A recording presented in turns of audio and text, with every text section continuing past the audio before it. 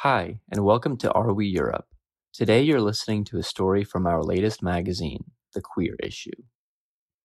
Why Europe isn't the gay-friendly haven people think it is. Read and written by Detmer Kramer.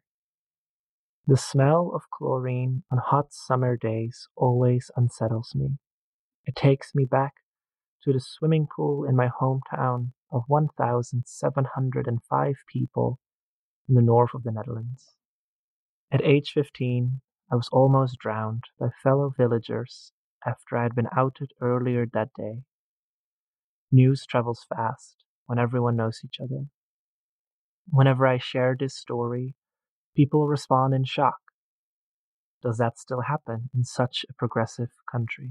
In the Netherlands, we have extensive laws to protect us against hate crime and a wealth of LGBTQ plus civil society organizations. Our pride parades have made us famous worldwide. These things make me feel proud and privileged to be Dutch. But they are only a part of the picture. The Netherlands, and Europe as a whole, are much more queerphobic than people might think. There are obvious, harrowing examples. Some Polish municipalities have declared themselves to be LGBT-free zones, forcing queer people to go underground or leave their homes. Hungary passed laws banning same-sex adoption, along with ending the legal recognition of transgender and intersex individuals. The European Commission has rightly condemned these attacks, but it must not overlook the legal setbacks and rising violence that are happening across the rest of the Union and the continent. Queer people are being targeted everywhere we turn. In its 2021 report, ILGA, the International Lesbian, Gay, Bisexual, Trans, and Intersex Association, has warned of a stark rise in abuse and hate speech against LGBTQ people. This is not just coming from increasingly organized groups of bigots on social media, but also from government and mainstream media. In January, Latvia constitutionally restricted the definition of marriage as between one man and one woman. Finland recently rejected the asylum claims of the child of a lesbian couple fleeing persecution in Russia. In the UK, the High Court blocked the access of transgender and non-binary children to puberty blockers. Its judges ruled that under 16-year-olds do not have the mental competency yet to make the life-impacting decision to start their transition. Not having any access to these blockers will deeply impact the mental health of trans and non-binary children, worrying especially as suicide rates among this group are already high. The same legal logic is not applied to intersex babies, who are being forced to undergo corrective surgery at birth without any regard for their consent. While the United Nations classifies these surgeries as a human rights violation, only 3 European countries ban this form of torture: Albania, Malta, and Portugal. Also in the UK, the debate on the rights of transgender people has become violent and vitriolic, with transphobic organizations taking out page-long ads demonizing transgender people. While in Portugal, 1 in 5 trans and non-binary individuals experienced physical or sexual assault. As recently as 2020, in the Netherlands, a gay couple was repeatedly attacked for holding hands in public in the supposedly inclusive city of Amsterdam.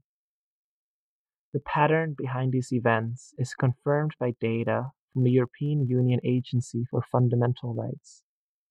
In 2019, they interviewed over 140,000 LGBTQ plus Europeans, and compared to their 2012 survey, rates of discrimination had either stayed the same or worsened. But why?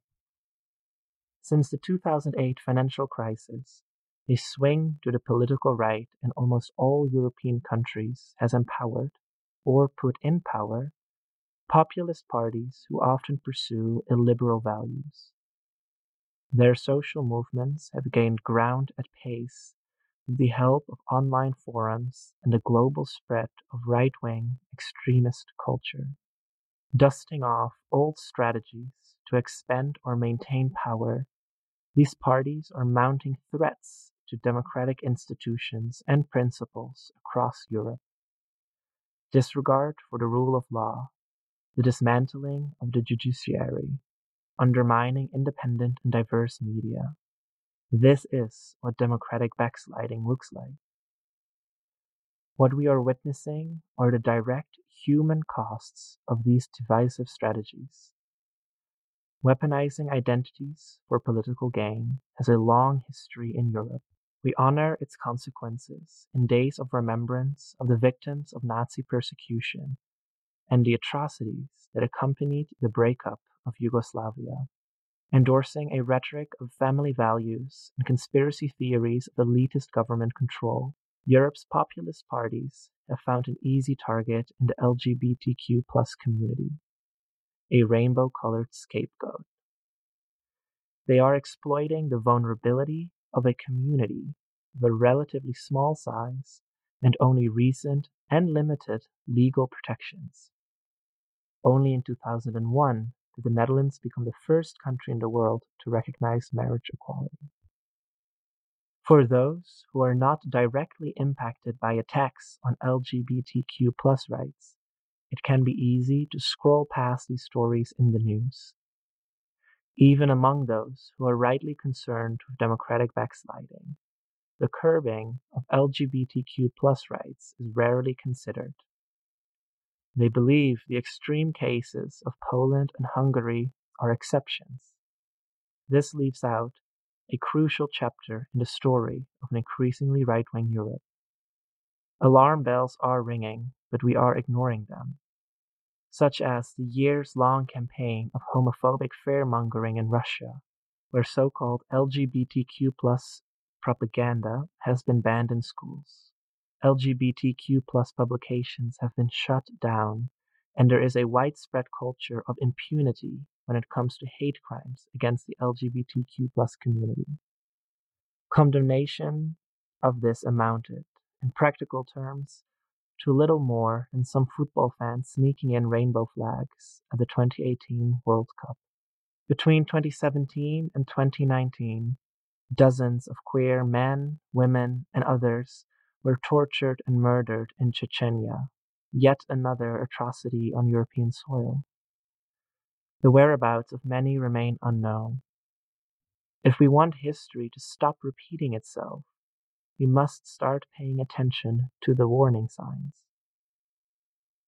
While different communities have been targeted throughout European history, the roots of their discrimination have been and are the same.